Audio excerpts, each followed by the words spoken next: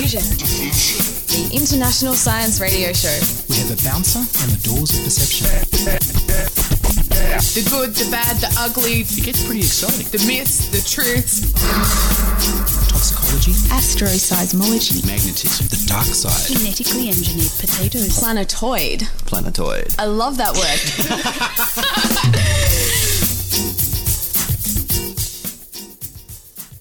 Hello and welcome to Diffusion. Relax while we infuse weird and wonderful science into your brain. I'm Ian Wolfe. On this edition, we'll feature hobbits. And stinging jellyfish. But first up, here's the news.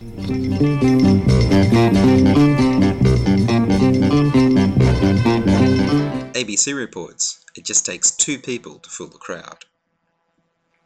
Why is it that people sometimes blindly cross the road as soon as they see everyone else doing so, without checking that it's safe first?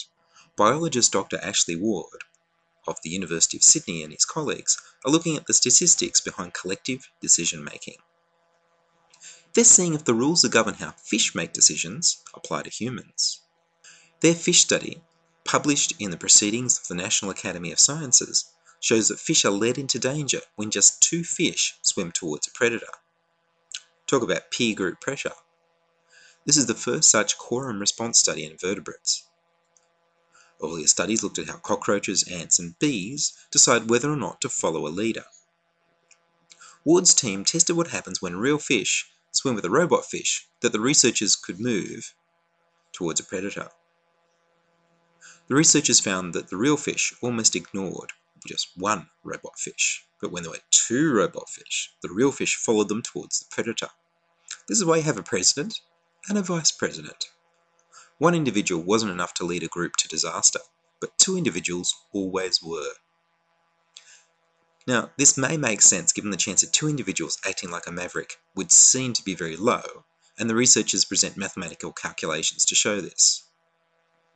They say that if the chance of a single individual acting in an irrational or maverick way is 1 in 10, then the chance of 2 individuals doing this is 1 in 100, or 1 in 10 squared. Only reacting when you see 2 makes the chance of doing a stupid thing so much lower, and yet not low enough. The researchers now want to test whether this statistical rule applies to human crowds. When we find ourselves in a large social group, we respond to social cues, such as traffic crossings. A lot of people wait until other people start to cross, and then they start to cross themselves without even checking the lights. The researchers are designing a study to take place in cities including Sydney and Leeds in the UK to test how many pedestrians it takes to lead a crowd across a road against a red light. I hope they get an ethics committee approving this one. Of course, a quorum can lead a crowd to do good things as well as bad. In this case, the members of the quorum are not called mavericks, but leaders. Maybe you should just think for yourself and check the lights anyway. An affordable solar car could hit the market soon. Although it's not a race car like the Tesla Roadster. The National Kaohsiung University of Applied Sciences from Taipei has a market version that will be able to travel up to 70 km per hour just on solar power. A prototype of the 2-seater car was inspired by the Apollo, a solar car that was raced at the Australian World Solar Challenge. They basically turned their 1-seater solar race car, capable of speeds of 145 km per hour, into a domestic consumer vehicle capable of 70 km per hour. The speed went down when they added seats for passengers and made it safer. When there's a lack of sunlight, the car runs on a solar charged battery. The car is 250 kilograms, 2 to 3-seater that travels up to 70 kilometers an hour and comes with a price tag of new Taipei dollars over 800,000. The car will cost $27,300 Australian. At 3 meters by 1.5 meters, it's easy to park too, like a smart car. The battery can be charged with just a few hours of sunlight, which can power the car for 3 hours, so it's perfect for city travel. Parts of the car will be made with Nomex honeycomb, a material widely used in aircraft and aerospace components for its high strength, excellent impact, and fire resistance as well as its light weight. It's very closely related to Kevlar. Although solar-powered city roamers have already debuted in some European markets, the made in Taiwan version is half the weight and costs half the price.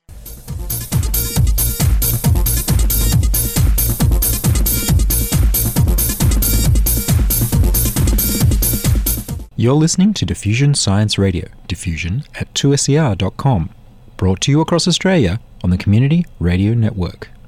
In Flores, Indonesia in 2003, Associate Professor Mike Morwood and a team of about 40 Australian and Indonesian researchers unearthed a remarkably complete skeleton of a small, human-like creature since nicknamed a hobbit. Scientifically known as Homo floresiensis, hobbits were tiny, at about 1 metre tall, and lived 12 to 95,000 years ago, well within the history of modern humans.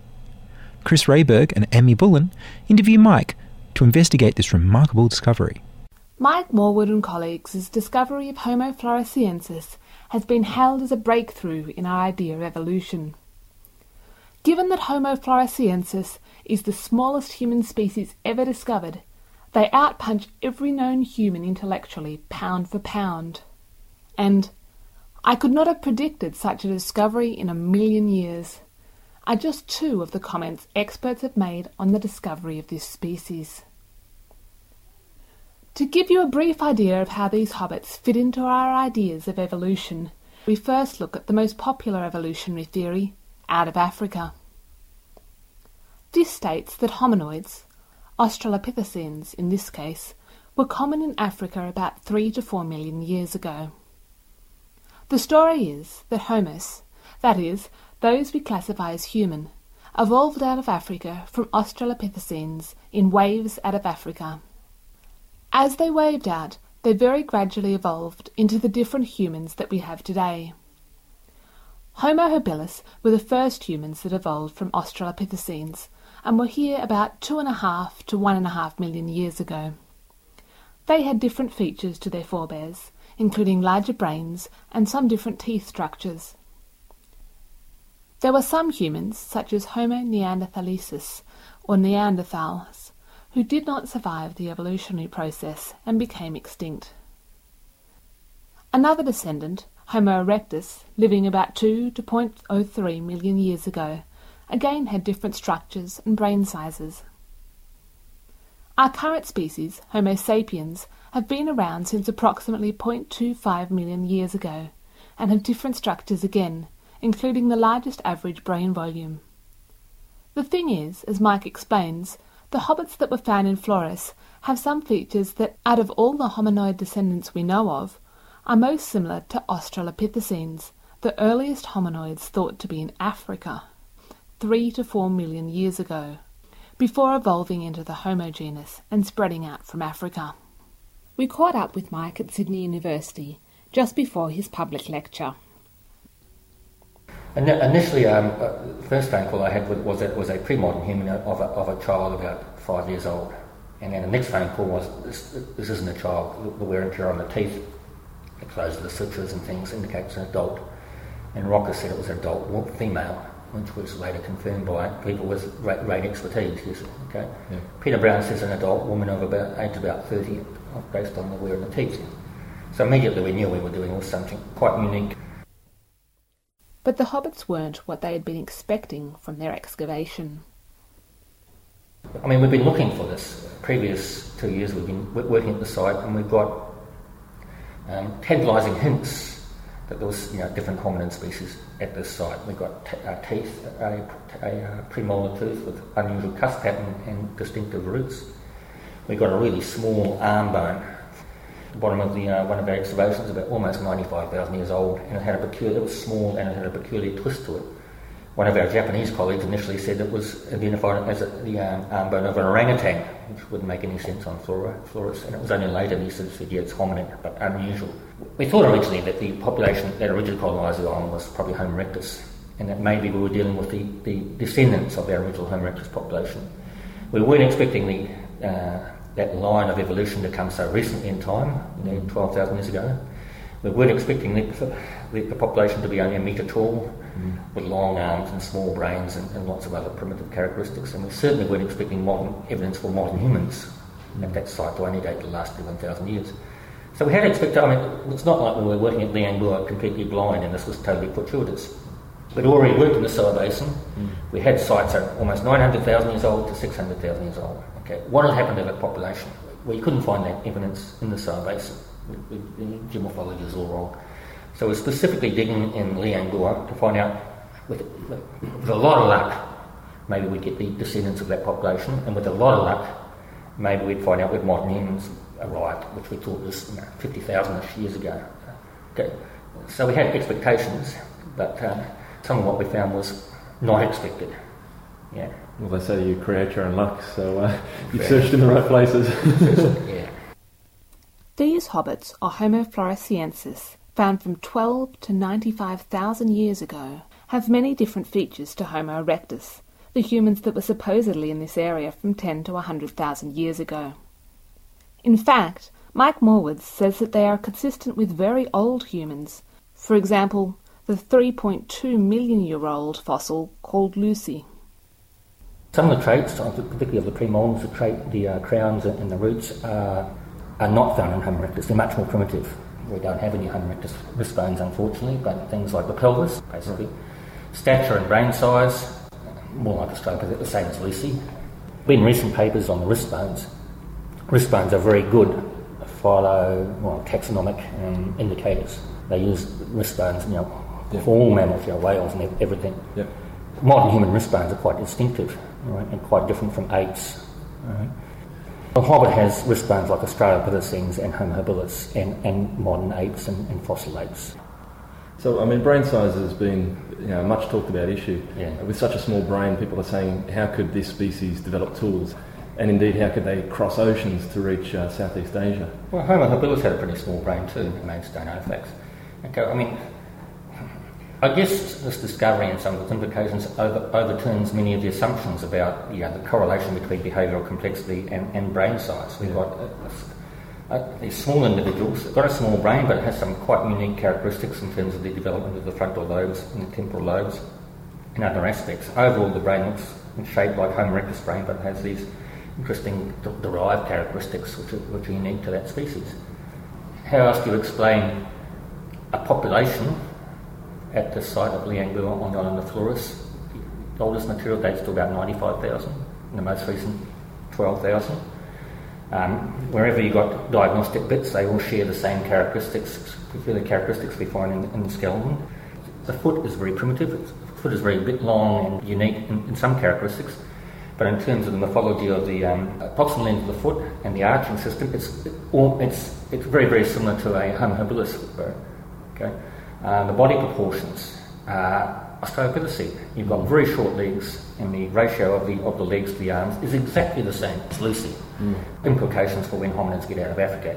If they're right, and it's a very early lineage, you're talking about 2 million or more. Okay, and something at the Homo Australopithecus Homo transitional phase, somewhere around then.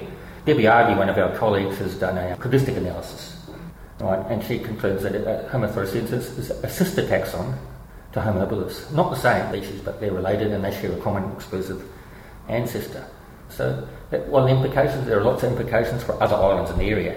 We have evidence for hominins on the island from almost 900,000 years ago. Why have you got 900,000-year-old stone artefacts? Definitely on Flores. Mike sees islands as the keepers of our hominoid history due to their isolation. How do you get this developed species on an island like that? Well, you look at other islands in that area. Sulawesi, the earliest or most primitive pig in the world is on Sulawesi. The most primitive bovid on the world is a mini buffalo, a Noah, on Sulawesi. Sulawesi and a couple of other islands in that area. You find tarsiers, a very primitive primate. The most primitive cuscus in the world is not in Australia, it's on Sulawesi.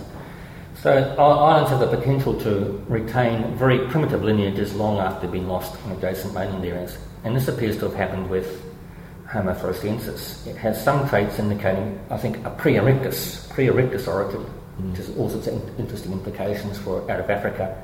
When did hominids first get out of Africa? It's generally assumed maybe about 2 million, maybe a little bit less, and something like Homo erectus. Homo erectus has our body proportions. Okay. The oldest hominid site with skeletal material outside Africa is Dmanisi. Okay, they're small, Okay, but they're bigger than Homo floresiensis. They have bigger brains, bigger stature, normal body proportions. The only hominid species outside Africa with the primitive body proportions is Homo floresiensis. And you've got to come up with some pretty imaginative pathologies or to explain why you get this mosaic of very, very primitive traits in the species.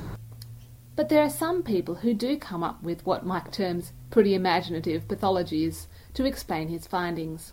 In particular, some critics claim that the hobbits were microcephalenic. Mike disagrees with this because he argues that microcephalenic hominoids might explain their size, but would not explain their primitive features, as he discussed earlier. I think the time is rapidly drawing to a close when critics with their unsupported claims will be listened to anymore by the media. I don't think there will be much more talk about microcephalic modern humans from now on. With diseases or... with diseases of the weak or whatever. It was always a non-starter, given the number of individuals we have, a minimum of 12. We've got 12, okay. 12, and given the range of traits, some of them are quite unique, and some of them are very primitive, and some of them are quite advanced. You have this unusual mosaic of morphological traits. Mike is working with a lot of colleagues to further analyse the data, and the interest in the hobbits continues to grow and open new opportunities for study. We have 13 papers at the moment in the Journal of Human Evolution on the fauna, on the stone artefacts, on the geochronology, on the geomorphology, on the history of work at the site, and on the hominin remains. So we've got people like paleoanthropologists like Peter Brown and Bill Jungers, Susan Larson, Hisao Baba from Japan, Debbie Argue. A lot of people are studying different aspects of the material. It's been 5 years or so since the discovery of the Hobbit. How have those 5 years been for you?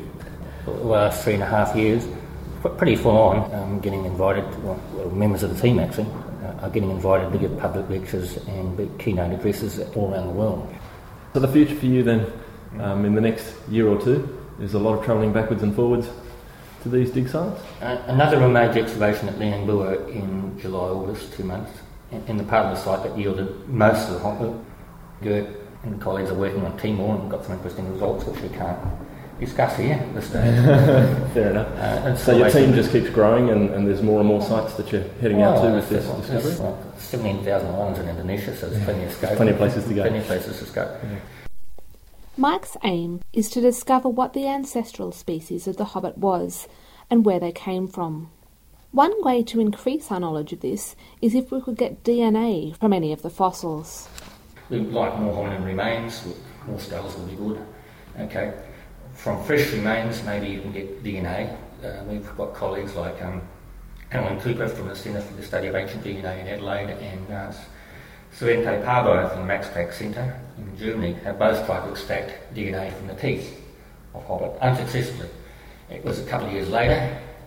The remains had been consolidated with acetone-based glue, they've been extensively handled, and they've been stored in the hot humidity of Jakarta for that length of time. Yeah. We have managed to extract DNA from pig bone, the site back to 8,000 years ago. So if we get fresh Hobbit material, and somebody like Alan Cooper gets there immediately, okay, a lot of luck, we might be able to get DNA, track back and work out what hominin DNA may have been like 2 million, 3 million years ago, and also to date natural split. There are many questions that the Homo floresiensis raises. How do the hobbits fit into our history? How much, if any, interaction did these hobbits have with modern humans? How did hominoids with similarities to Australopithecines wind up in Indonesia? For now, we'll just have to wait for more discoveries. It certainly illustrates we have a lot more to learn about our ancient ancestors and evolution. That was Chris Rayberg and Amy Bullen interviewing Associate Professor Mike Morwood about his team's fascinating discovery of the Hobbit fossils in Indonesia.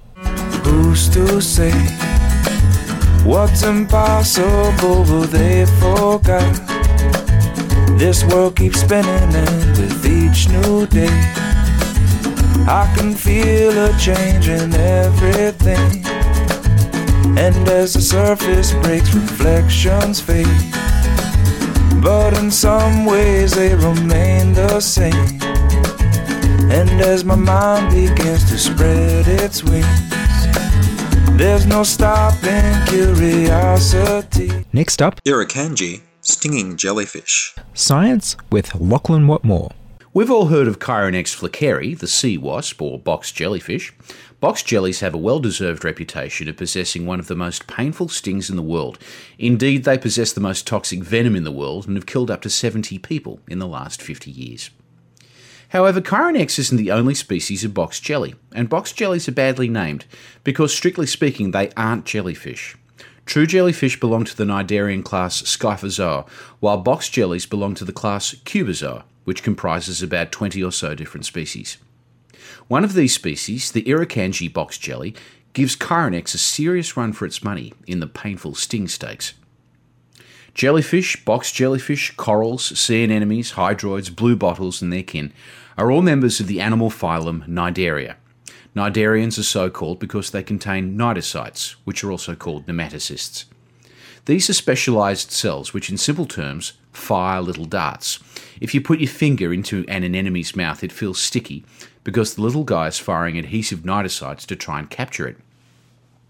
And if you step on a blue bottle, it hurts like hell because those little guys are firing venomous cnidocytes to try and kill you, or at the very least make you go away. So cnidocytes are what gives cnidarians their very name, and the Irukandji box jelly is no exception. The major difference between the Irukandji and the better-known Chironex is one of size. A sea wasp has a bell about the size of a football and tentacles that can elongate up to 3 metres. By contrast, the Irukandji box jelly is tiny, no bigger than your average human thumbnail. Like the sea wasp, it has a vaguely cube-shaped bell, about 12mm by 25mm, with a tentacle hanging from each corner of the bell. The tentacles are contractile and vary in length from 5cm to an entire metre. For such a toxic animal, it's surprisingly fragile. It can't even be kept in a regular fish tank for experiments, because if it collided with the side of the tank, it would rupture and die. It was discovered in 1952 by Hugo Flecker and formally described in 1964 by Dr. Jack Barnes, who was investigating the Irukandji syndrome, named after a local people who lived near Cairns.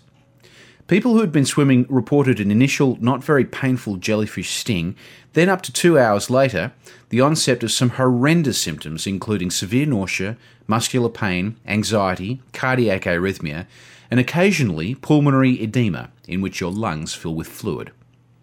Barnes, so the story goes, lay in the water near Cairns where he found a tiny jellyfish which he suspected of causing Irukandji syndrome. Just to make sure, he deliberately stung himself, his son, and a passing lifeguard. All 3 of them ended up in hospital, and for his dedication, the new species was named Carukia barnesi. The small size of the animal explained why the initial sting is barely felt. Only the tips of the cnidocyte darts puncture the skin, and it has been described as feeling no more painful than a mosquito bite. However, the onset of subsequent symptoms has been described as one of the most painful things a human being can endure.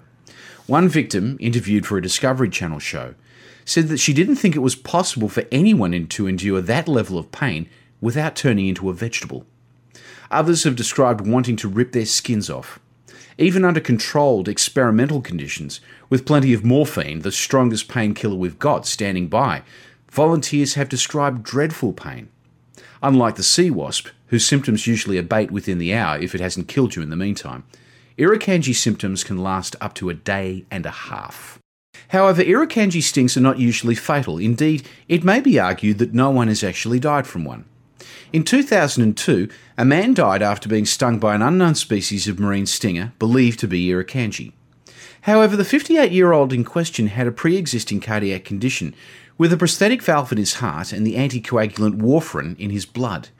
The actual cause of death was a brain hemorrhage due to extremely high blood pressure, so it may be argued that this victim was just a vascular disaster waiting to happen. That said, an Irukandji sting is certainly something to avoid, so here are a few tips. Don't go swimming in tropical Australia between the months of November and May. If you must go swimming, a lycra or thicker wetsuit will protect you, or if you can't afford a wettie, pantyhose will do. I would stress though, lycra would be preferable. If you do get stung, immediate first aid is of course essential. Firstly, immobilise the patient and reassure them. Secondly, douse the stung area with vinegar. Vinegar contains acetic acid, which inhibits any more cnidocytes from firing. Unless treated, niticites will keep firing even if the tentacle has been severed from the animal, so whatever you do, don't rub the stung area. Vinegar may irritate the skin to an extent, but it is still the best way to prevent any further toxin being injected. That said, vinegar will not relieve the pain, so administer whatever analgesic you've got while waiting for the ambulance to arrive. If the patient goes into cardiac arrest, administer CPR. If you don't know CPR, go out and learn it. Finally, get the patient to hospital ASAP. This isn't something you want to take lightly. That was Lachlan Watmore. Who's to say I can't do everything? Well, I can try. And as I roll along, I begin to find things aren't always just what they seem. I wanna turn the whole thing upside down. I'll find the things they say just can't be found. And that's all from us in this edition of Diffusion. If you'd like to contact us, if you have feedback, comments, suggestions, or wild passionate praise, then send email to diffusion@2ser.com. Send email to diffusion@2ser.com. Or subscribe to our podcast on the website www.diffusionradio.com. That's www.diffusionradio.com. Contributing to the program were Amy Bullen, Chris Rayberg and Lachlan Watmore. Diffusion has been produced in the studios of 2SER Sydney and is broadcast nationally via the Community Radio Network. I'm Ian Wolfe. Join us inside your audio device of choice for more science wondering next week on Diffusion Science Radio.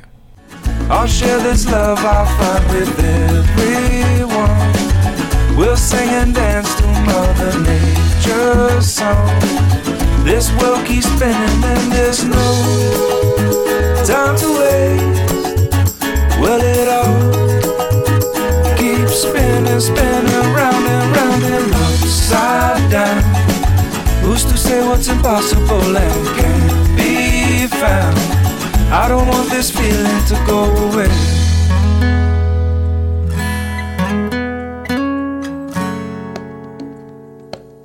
Please don't go away.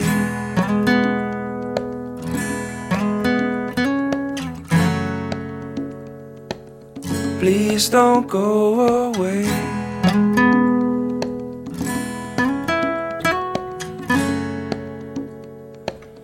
Please don't go away.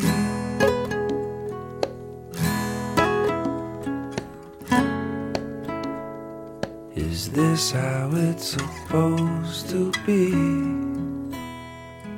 Is this how it's supposed to be?